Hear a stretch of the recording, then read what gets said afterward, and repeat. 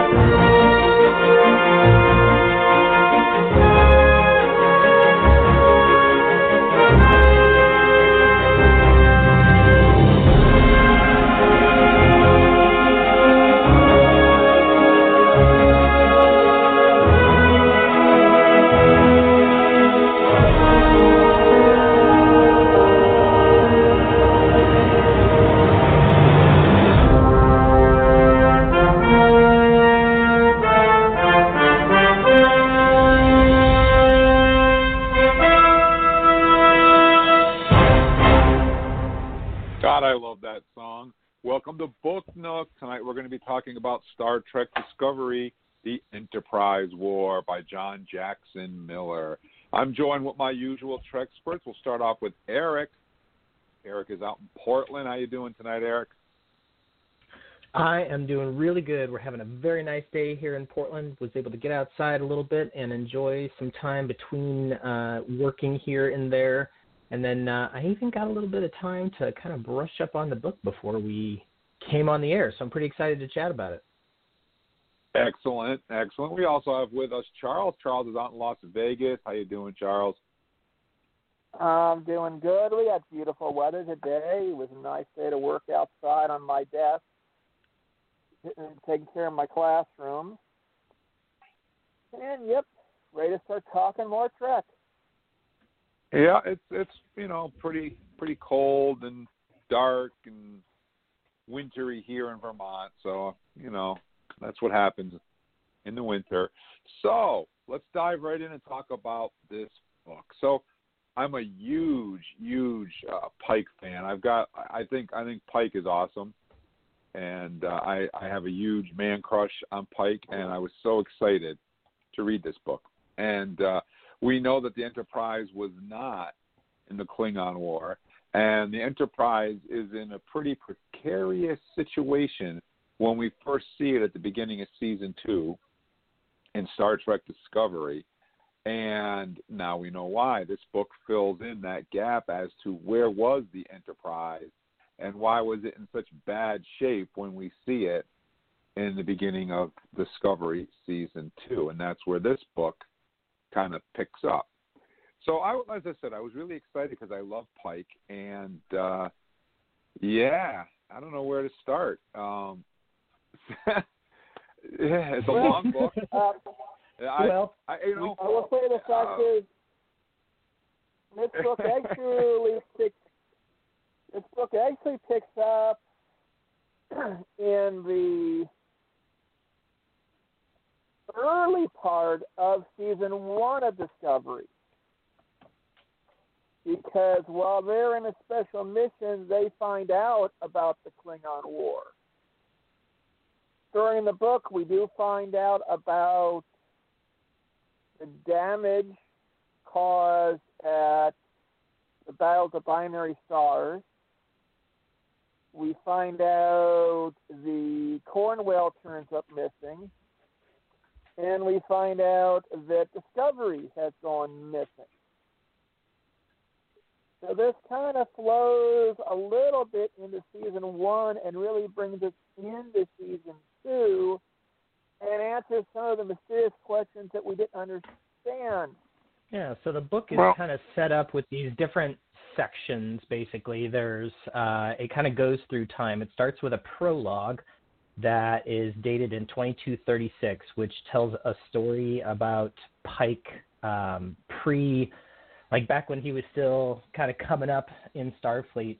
And it's a story about kind of getting buried underground and having to dig his way out because of some sort of stupid stuff that he was doing.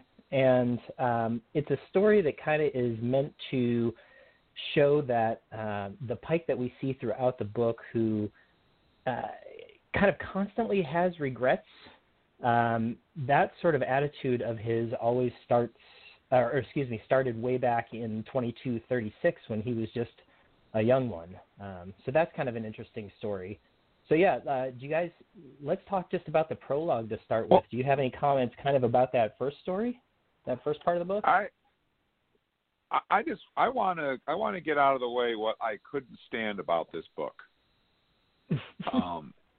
Because it just, first of all, to me, this book felt like a chore to read.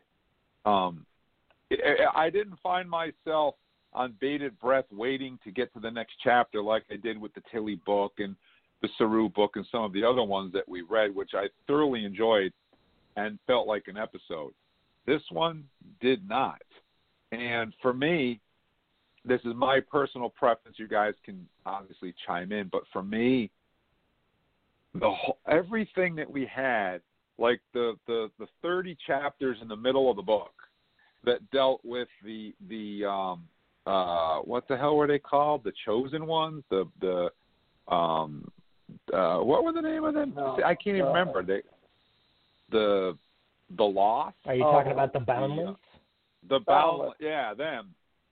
I just found that stuff was completely boring, and I didn't care, and I felt that the author spent way too much time talking about them and this one and that one and this one's grandmother and the battle suit and the hierarchy and the political layout of the ship and blah blah blah blah blah blah blah blah blah blah.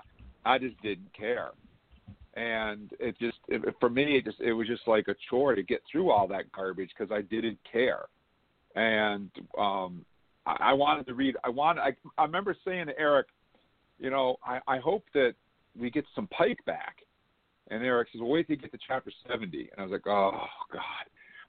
So the Boundless stuff I found extremely tedious to get through and extraneous, and I didn't care for it at all. And for me, it just slowed the reading of the book down, and I kept turning the page saying, okay, are we done with this yet? Okay, can we get back to Starfleet? Where's Pike? What happened to Spock?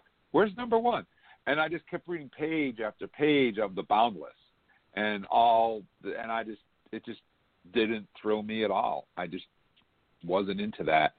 So that's what I didn't like about the book, and that's what dragged it down for me.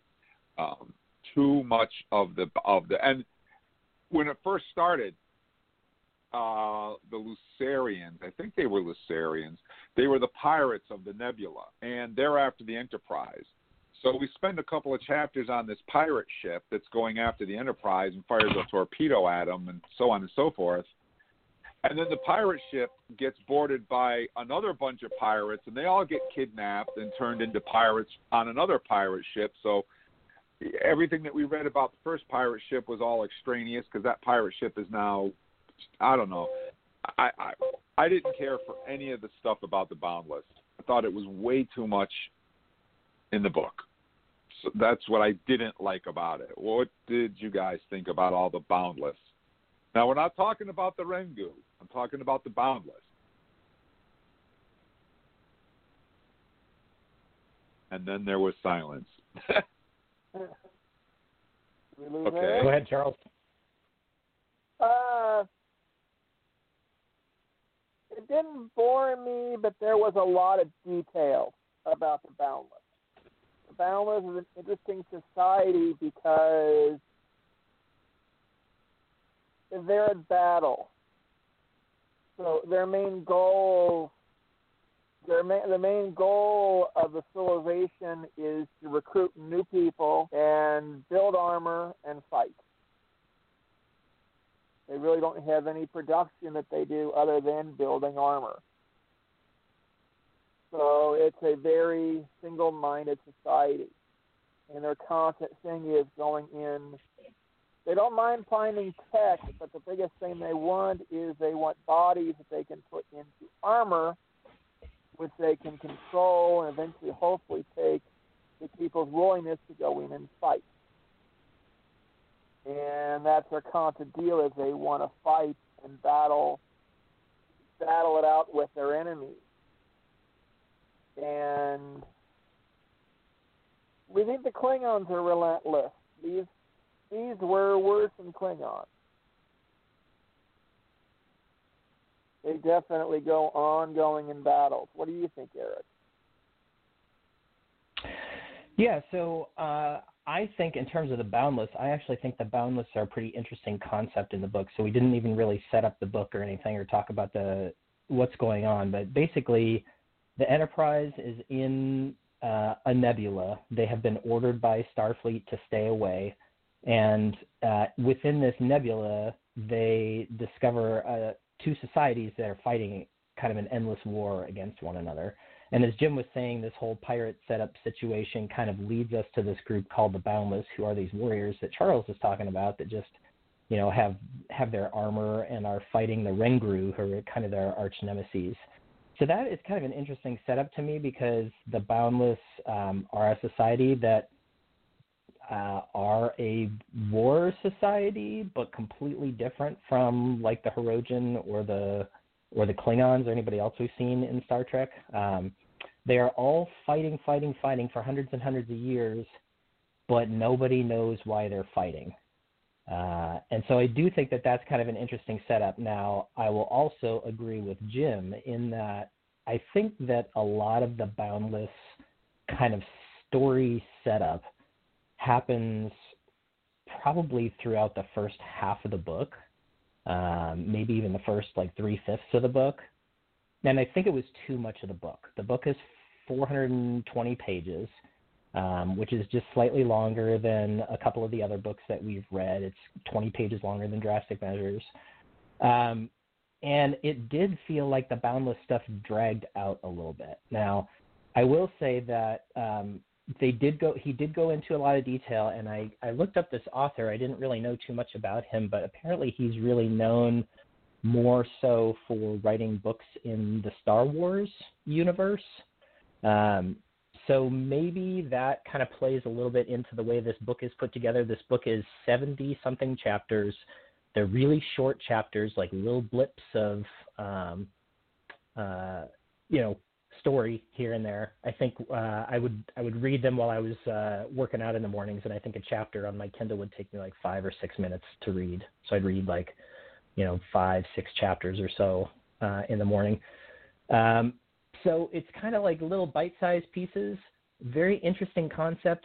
But yeah, I'll concede, Jim. I do think that they dragged that part of the story out just a little bit.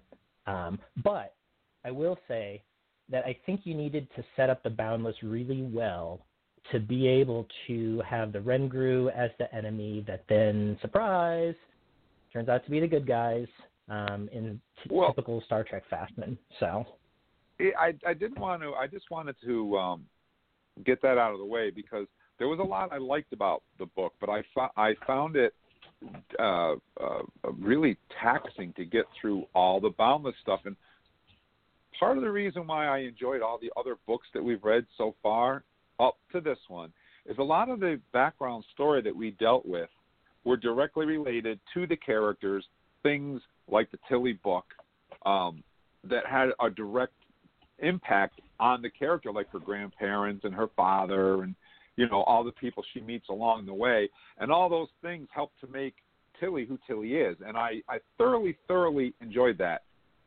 With this book, though, it was totally different, because to me it felt like it was a book about the Boundless and the Rengru, and Spock and Kirk and Number One and the Enterprise are just kind of thrown in the mix just to call it a Star Trek book.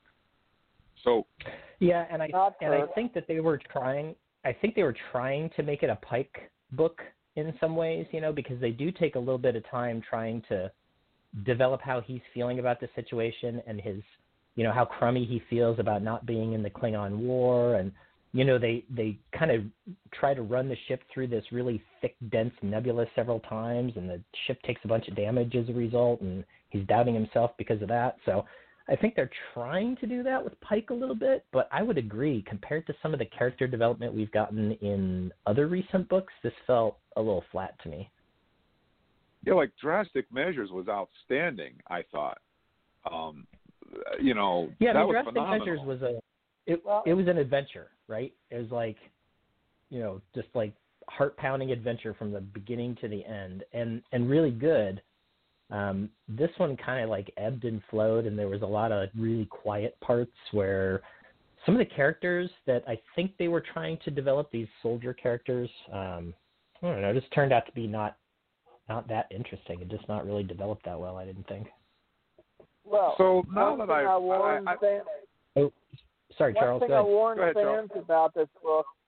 One thing I warned fans about this book is that a lot of the books you read go through a short time period, or go with a few months.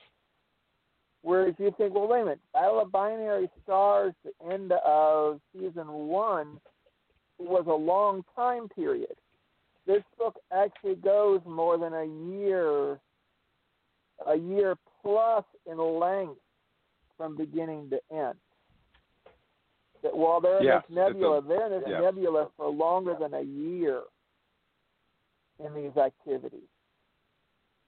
And a lot happens in that 1 year, especially once we start learning about the Boundless. Mm-hmm. Yeah, so we do get to meet Conley, who actually meets his demise in in Discovery season 2. We do get to meet him here. He's a huge baseball fan, and his character was actually more enjoyable in this book than he was on the TV show. On the TV show, he was mansplaining, and he was like, and boom, he's dead. So it was almost like a totally different character. So I thought it was great that we get to see him pre-death on Discovery.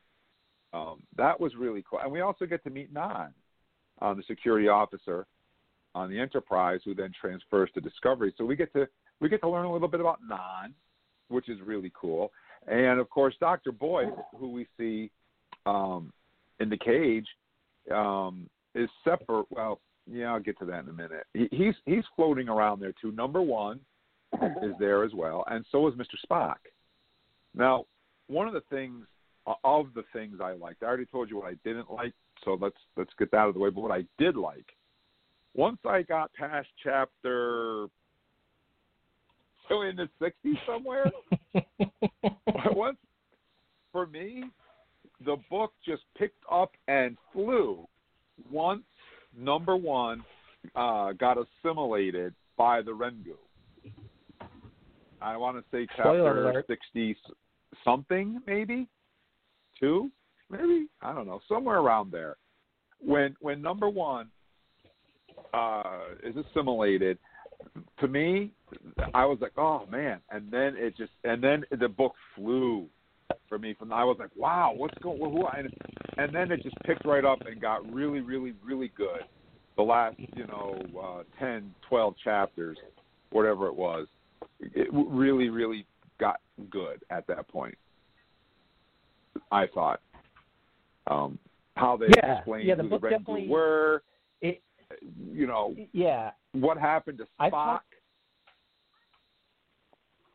I've talked to a few people in my life about kind of if you were to graph the arc of a lot of books, they kind of have this very steady build that kind of goes on throughout the whole thing, and then, somewhere 85-90% of the way through, they sort of peak, and then there's this kind of quick drop-off. This book felt like it was flat. You're right, about chapter 60, 62, boom, all of a sudden the story just, arced way up, and a lot of very interesting things started happening. And I think that part of it was that it was when we got our twists, when we took the Rengu, who had kind of been our enemies throughout the whole book. Everybody's freaking out because, yes, this one grabbed right onto Una, put a brain spike in the back of her head, and things didn't look so good. But it turns out that's actually how they communicate, of course. And Una, being the one who was like most open to that, was actually allowed it to happen to her body. In other words, it like other people, they had tried to do it. The Rengu had tried to do it with some other people, but those people just died. And Una was able to actually allow it to happen, which then gave her special insight into this species, which then leads to kind of what the book is really about, which is, Starfleet trying to solve and stop the war between these two entities. It's kind of a little bit like A Taste of Armageddon in TOS, where there's the two, societies that have been warring for so long virtually that they no longer know why they're fighting. They just like fight, and then send people to the death chambers when they calculate how many people were supposed to have died. It's a little bit like that, where Starfleet has to swoop in and solve that war between two groups. So yeah, I agree, Jim. It gets really interesting right around in there. The payoff at the end was really good. I felt. And there's another. There's a couple of other little,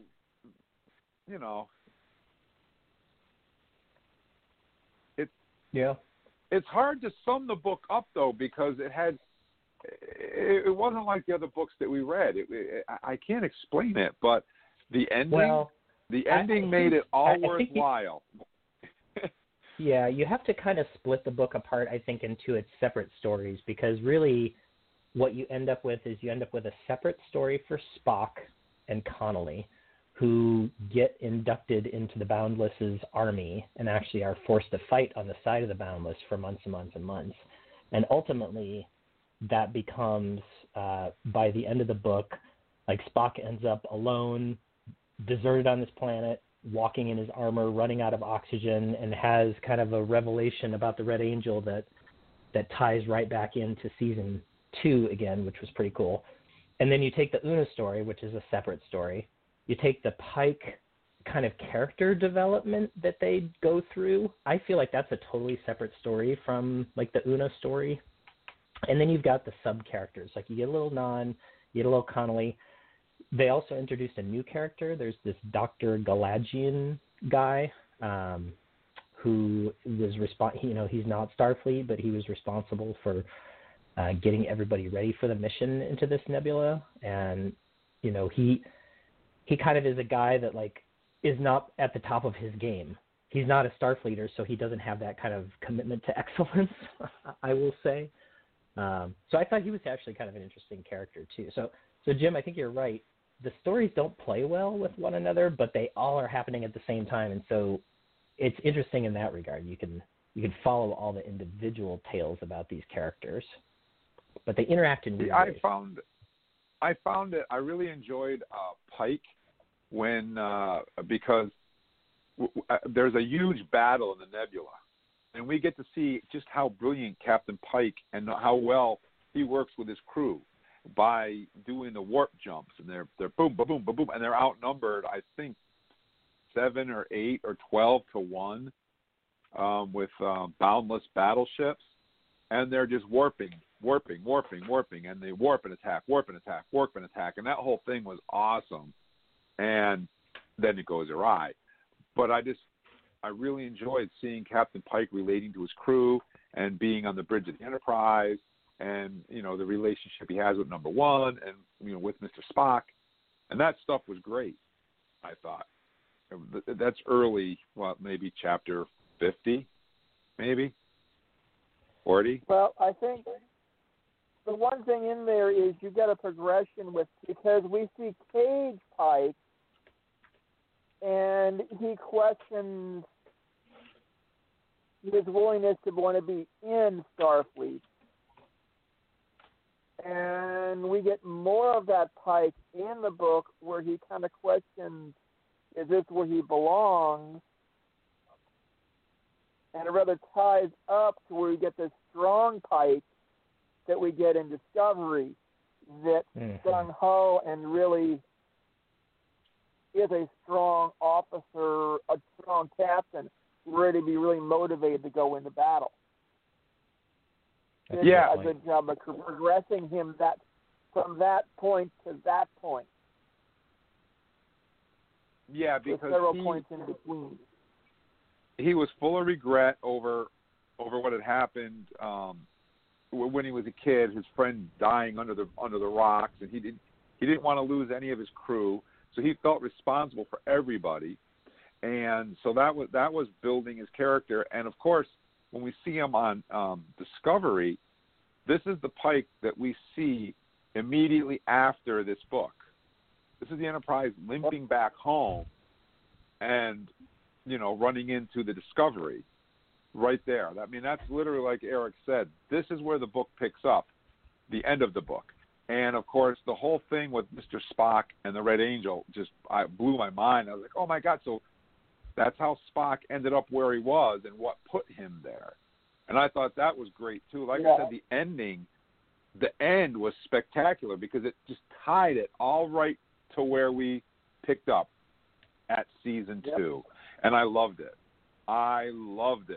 But it was a chore to get to it, unfortunately. So Charles, as a resident Vulcan lover on the crew here, what did you think about the Spock stories, kind of him as a soldier and then later on throughout the book? Very logical the way he handled himself. We tried to communicate with the Rangu at one point, and where he'd constantly try making deals and try bettering himself and the crew to an advantage. He'd try finding ways, having to forego himself to save others, and then want to sit there and say, okay, I've seen this exist, I've seen this sign, I need to go look for it. And the fact that he finds it and how much it distraughts him in the process of finding it, explaining why he was in the condition he was when we found out about him in season 2. I think it was well put together, very interesting perspective of Spock at that point. Yeah, it almost like takes a little deep dive into his psyche because, as you were saying earlier, this book takes place over a year. And Spock is abducted, fairly towards the beginning, I think. So I don't know exactly how long he spends in the Boundless Army, but let's say probably at least 8 or 9 months. And the thing about these suits that they wear, first of all, they're basically impervious to damage, which is kind of cool. People live in their armor, so they're almost like a still suit from Dune, where they just kind of recycle all of your body's contents and they feed you and they, you take care of your business and it all kind of goes back into the system. So people never actually get out of their armor, and some people actually never put their face shields down, like they literally stay buttoned up the whole time, while other people kind of have this habit of putting their helmet down when they're talking to people. But the kind of lieutenants, or like the people who sort of run the companies, have these controllers where they can actually make the armor do things. If the people don't want to do the things, then they can make the armor, stay still or move in a particular way that they want it to move, or that kind of stuff. The idea is that the armor isn't just a droid. It actually needs a human brain to operate, but there is a certain amount of control that people can exert over it. And so I just imagine what the psychological, I don't know, as a person who has a little bit of claustrophobia myself, I can't even imagine being buttoned up inside a spacesuit that you can't get out of, that other people can sometimes control. And that's just like your normal. And then every single day you're forced into a war where you're fighting. It's like aggressive. So I will say that the one thing I thought the book did really well, which is what you were just talking about, Charles, was show what that does to Spock's psyche. I mean, ultimately it's the Red Angel thing at the end that kind of sends him over the edge. But throughout the whole book, he's being broken down. And he tries to kind of maintain his composure, but I think in the end it kind of gets to him. Yeah. Well, I think he goes to the Well, planet. He goes to the planet to die. That's the way I understand. He went there to go to the volcano because he gave up, and it was time for him. He just opened up his suit and was going to die, and he went there for that reason. He had resigned to his fate, and that was it. I'm done. And of course, he doesn't die because the Red Angel shows up. But that's the way I understand. He gave up. So Jim, that was my other question that I was going to ask you about. That was, do you think Spock was kind of like ready to commit suicide to like end his own pain, or do you think he just was out of hope and it was just like there was just nothing he could do about the scenario, and so it was more like acquiescence, just resignation to his situation? Because I think he does set the volcano as a goal. He sort of sees it and he's like, okay, I'm going to walk towards that thing. And somebody who's completely, depressed is not going to set a goal, right? They're just going to sit down and stay there. They're not going to set a goal.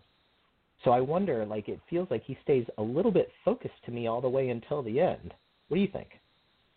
Well, I think that his armor only has I don't remember exactly because it was so technical with the armor, but the armor only had a certain amount of time that it could recycle the air, that it could recycle your body fluids, that it could keep you alive. I forgot the exact amount of time, but you could live in space, you could live without food for just so much amount of time before the suit ran out of energy, I guess is the word. And Spock was at that point where he was communicating with Pike, and they were going to rescue him. They knew where he was. Some stuff happens with the Rengu, and they're going to go get Spock. And Spock helps them get over. I don't know if I want to say. Yeah, okay. So, anyways, the Enterprise is not the Enterprise we all know and love. It's actually, spoiler alert. It's split in half. They have an emergency saucer set. So the saucer is upside down, floating in some gaseous planet somewhere, and Una's with the star drive over there somewhere. Spock helps Pike get the saucer section uprighted so that they can fix the systems and get off the planet and come and find him. They know where Spock is. I don't think Spock knows that they know where he is. That's the thing. I don't know if Spock knows because of the condition of his suit, but Pike knows where he is. And Spock's running out of air. He's running out of water. He knows he's going to die. And he decides he doesn't want to die in the suit. So he opens up the suit and crawls out of the suit to die to die on the planet, I guess. And so so that's the way I understood it. And when Pike finds him, they find the suit, but he's not in the suit. I was just wondering what the symbolism of him like getting out of the suit is. Like, is he knows his suit is dead, so it doesn't matter if he stays in the suit or not. So is he? I think he's freeing himself. I think he's got this like last thing that he's doing at the very end, which is, okay, I've had this thing encapsulated all around me forever. It's completely controlled my life. This is the moment at death. This is the moment that like I'm going to choose to open this thing up and let myself be free right before I kick the bucket. So I think I do he like wanted that to moment die. when he gets out of the suit. He wanted to die as Spock and not as Iron Man. Well, Okay, well, if we go into Star Trek II, the original one, I think it was getting out of the suit to allow his Katra to be free and not being trapped in the suit on his death. But I wonder if Katra would be trapped in the suit, and if he's released from it, at least his Katra would be free. Sure. I think that's part of the reason is I think it is the term Katra that he kind of wants that freed before he goes because he knows the suit. The thing is, the suit normally can create its own energy, but there's not a source of energy the suit can feed from on his planet. Right. His planet is so lifeless that there's no way the suit can actually reproduce energy. So he's limited to how long the suit can last. Yeah, I did. I really did like. Once we got away from the Boundless, I really enjoyed the story immensely. In fact, I even enjoyed the part where the original pirate from the beginning of the book, the Loranian, I think they were Loranians, weren't they? Lorians. Lorians. The captain of the pirate ship becomes friends with Conley at the end. And you know, they bring him back to his pirate ship that's been stripped, and they leave him there with his crew to go about their business, and because he didn't want to be with the Boundless anymore. For I don't want to tell you why, but something happens between the Boundless and the Ringu that doesn't involve him.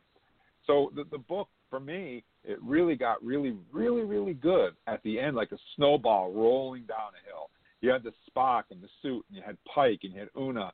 You had all this stuff going on that all came to a head, like the last 20 chapters, 25 chapters or so, and it just picked right up, and I was like, wow, read the next one. What's going on next? And like you said, Eric, they were short chapters, so they were easy to read once it got going, and then it ended. And when it ended, I was like, wow, you know? Yeah. The Red and Angel, the book was definitely Spock. worth it. The way the story resolved, I thought was definitely worth reading all the way to the end. So if you're listening to this podcast and you decide to read this book and you get like halfway through the book and you're just like, I don't know if I can do it, just do it. Like if you get to halfway, just do it, because the end of the book is pretty darn good. Yeah. Yeah, I was reading it up at camp. When we started reading this book, it was summer, and I like to lay out on the deck with my dog, and I'll read a Star Trek book, and I enjoy that. So I was really getting into this book, a lot of Pike stuff, a lot of the backstory, and you know, it was great, and you know, and then all of a sudden I got to this part where it felt like I was walking in mud, and I was like, oh man, not another. And I remember saying to Eric, I was like, wow, please tell me, because I bought this book and read this book for Pike. I love Pike. I want to know about Pike. And it starts off with a lot about Pike, and I'm like, yeah. And then it switches gears, and Pike isn't around, and it's all this other stuff. And maybe that's why I was so, it was such a chore for me, because I had an expectation going into the book that it was going to be a Pike book, like Drastic Measures and like the Tilly book and the Saru book. I thought maybe that's what it was going to be, and that's not what it was. So if you're buying this book and you want to read all about Pike and number one and Spock, you know, you're going to be disappointed. Well, you won't be when you get to the end, but... Well, and I'll say, oh, go ahead, Charles. This book isn't about a specific, this book isn't based on a specific character, truly about the Enterprise. This is more focused on the ship and its crew, not just a single character, but the crew itself and the ship. Yeah. Absolutely. Yeah, and I think that's a good point, Charles. And actually, I'm wondering if one of the reasons that we just didn't completely love the book was that it's trying to maybe do too many things.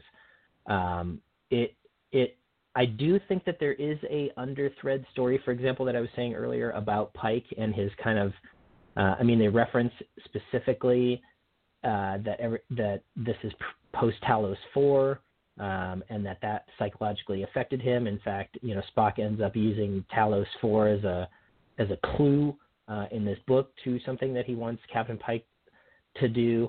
So there is a little bit of Pike development. There's a little bit of adventure. There's a little bit of learning more about Una, but not quite a lot. So it's like trying to do a lot of things, and really, ultimately, what it's trying to do is it's trying to fill a year's worth of space when the Enterprise was gone. And it is hard, I think, to write a book that happens over a year that isn't more epic, you know? It involves a pretty small cast of crew.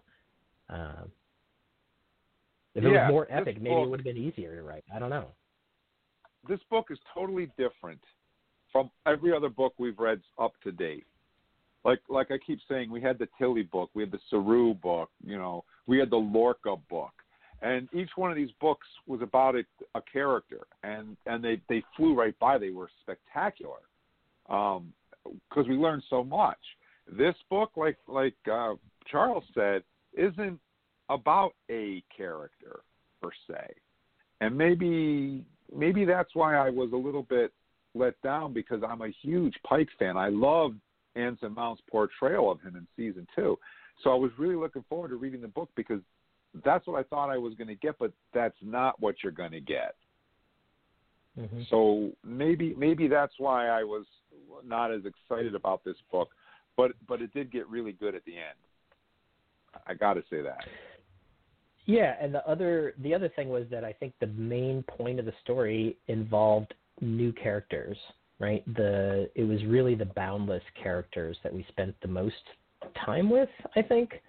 And so you're right. The story wasn't about the characters that we know and love. It was about some new characters that they invented in a far, far land that we had never heard of before. So there was not a ton of good new story about the characters that we want to know more about. And I think you hit the nail right on the head. I think that's why the book felt kind of blasé to me, because it was such a drastic departure from every other book we've read in the series so far. It really is totally different. And different's not bad. Not at all. No. That's, the IDIC, infinite diversity and infinite combinations. But after you've read all the books that we read, these great books that we read, you have certain expectations going into this one. And maybe that's what kills it, expectations. I guess. Yeah, that's okay. I mean, I would think, so Jim, overall, on a scale of 1 to 10, with 10 being the most awesome book that you can imagine in Star Trek land, where does this book end up on your scale? Well, that's a tough one. That is a tough one, because I have 2 scores in my mind. If you want to, well, okay, I'm a little bit old-fashioned. I just want to say something here. The reason why I stopped reading Star Trek books in the 90s is because of this particular problem. There was so much with the Boundless that I honestly didn't care about, and a lot of the Star Trek books that Pocket Books was putting out in the 90s were centered on Joe Blow from Idaho or Harry Ferry or this one or that one, and I just didn't care, so I stopped reading them. So if I'm going to grade this book and take out 60% of the Boundless stuff and center on the main story and all the threads that pull the story together and cut back on a lot of the Boundless stuff, I would give this book an 8.5, easily. But when you put in all the Boundless stuff, which for me just slowed the pace right down, I have to give it maybe a 6. Does that make sense? Absolutely. How about you, Charles? Where does it end up on your scale, 1 to 10? I think overall, similar to what Jim's doing, I think overall I'd give it a 7. It definitely tied into season 2 of Discovery very well, but the book did have a long stretch in that year to get to that final point. But there was definitely a lot of good points in the book, and there was a lot of stories that I did enjoy. It did take 12 hours to get to the book, which was a good 2 weeks of 2+ weeks of walking, depending on how long I walk. Took a while to get to the story, but it was definitely an interesting story to get through.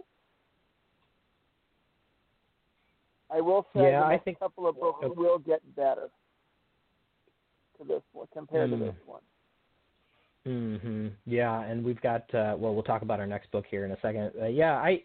I think I end up somewhere right around you guys overall. I had a 6.5 down as my score for this book, because I would give the first half of it about a 4 or 5, and I give the last half of it about a 7.5 or 8. So yeah, 6.5 is my overall score on the book. I wanted to love it more, but I didn't. But it has its merits. So I think it's worth reading. I guess if you were going to skip one of the new books, so far this is the only one I would say, yeah, you could probably skip and get away with it. I would read all the other ones that we've read so far. But, if you're a completionist, go ahead and read it. It ain't that bad.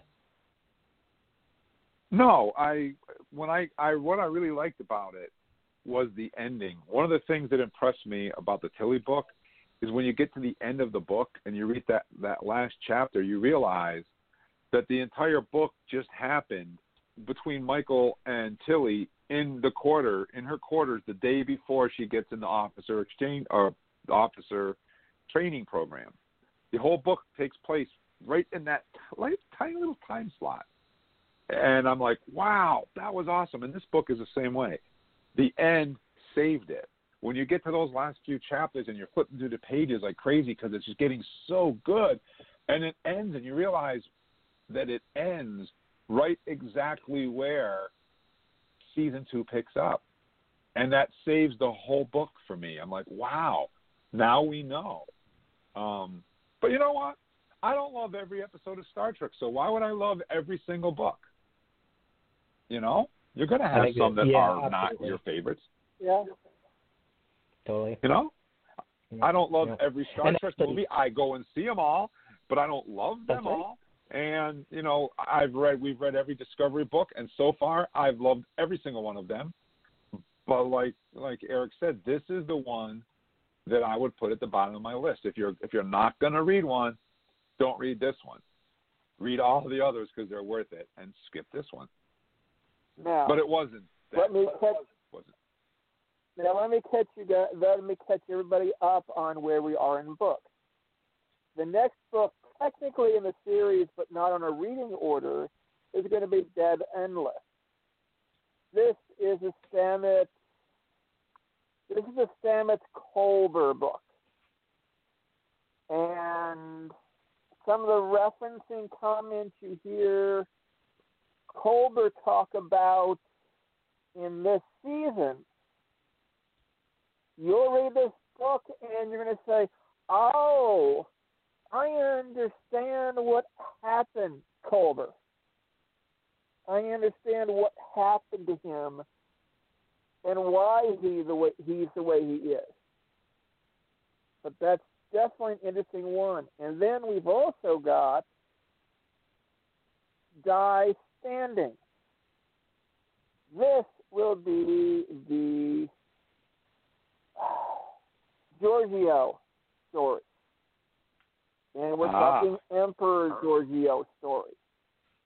And you're going to get some interesting perspectives of her going into, especially this one occurs, Stamets occurs from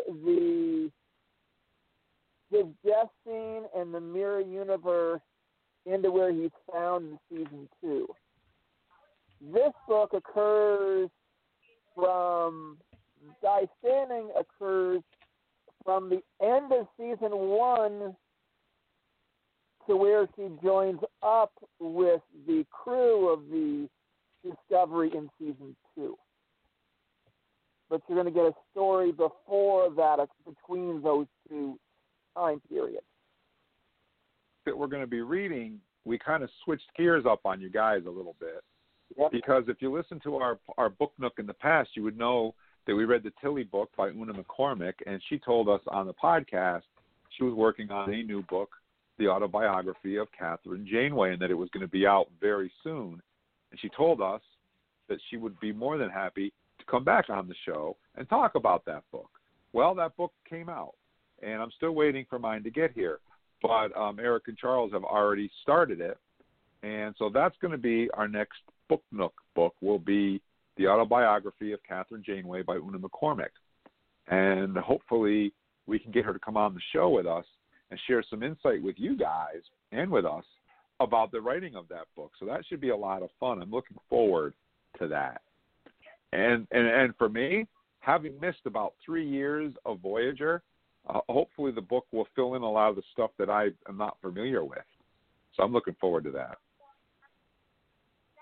So far, it's definitely reading as a book that you don't have to have watched the show to enjoy the book. There's just enough. She does reference things that happen here and there, but I think as long as you have a general concept of Voyager, you'll be fine reading the book. No problem. Yeah, I'm looking forward to it. I'm in starting chapter 5, and we haven't even gotten into Voyager yet. We've had some references to Voyager, but overall we haven't even gotten into anywhere near Voyager yet. Well, and a lot of details that we weren't talked about in Voyager. I just, before we run out of time here, I just want to say thank you to you guys for hanging out and talking about Star Trek books with us here on Book Nook. It's always great to have you guys to talk about either books or comics. Our next Monday, we're going to be doing Comic Corner, and we have a Deep Space Nine book, the book 4 of Too Long a Sacrifice to talk about, and we're gonna do 2 year 5s, which means we're going to cover the entire arc, because each arc is 2 books, and we're going to cover both of them on one show. So we're going to have 3 books to talk about on Monday. So you guys want to tune in for that. Same bat time, same bat channel for Comic Corner. And also Thursday night, 7:30, Trek Talking and Beyond. We're going to be talking about Mandalorian and who shows up on the Mandalorian. Dun dun dun dun dun dun dun dun dun dun dun dun dun dun dun. I'm not going to tell you. You'll have to tune in. You're going to have to tune in and find out. But it's not a shocker. It's no big surprise. It was hinted at all the way back last year. So you have to tune in for that. And we're going to be talking about Sanctuary, which is another episode directed by Jonathan Frakes. So you guys don't want to miss that. 7:30 on Thursday night. And I think that's about it. Did you guys have anything you wanted to add in before we say goodnight? No, sir. I think that just about covers it. Yep. We're just about done with another Book Nook. So anyways, I'm Uncle Jim, your most excellent host, saying thank you very much for hanging out with us tonight. And thank you very much to Erik for hanging out and talking about Star Trek with us. Thank you, Erik. Absolutely. Thanks, guys. See you on Thursday. And, of course, we can't go away without saying thank you very much to Charles for hanging out and talking about Star Trek Discovery. Thank you, Charles. Oh, definitely. I always enjoy talking about the novel. It was fun. It was fun. It was a good book at the end. And, of course, thank you to each and every one of you guys out there around the globe who's listening to us. We couldn't do the show without you. Make sure you head on over to our Facebook page, Trek Talking and A&D Beyond, and give us a like and a follow over there so you never miss one of our podcasts. And make sure you tell us where you're from, where you're listening from. Every week on Trek Talking, we pick some lucky fans and we give them a shout-out. So head over to our Facebook page, Trek Talking and Beyond, and maybe you'll be our next fan that gets a shout-out. So thank you very much for listening, everybody. I'm Uncle Jim signing off. Hailing frequencies are closed, and I'm going to leave you guys with the trailer for Star Trek Discovery Sanctuary, which is the episode we're going to talk about on Thursday night. Good night, everybody. Live long and prosper. This is where the burn started. So we have a point of origin. Something or someone is definitely sending it. Philippa? That's weird, scientifically speaking. I'm about to do something that might get us both killed. Did you mean what you said? I want in. I can face anything.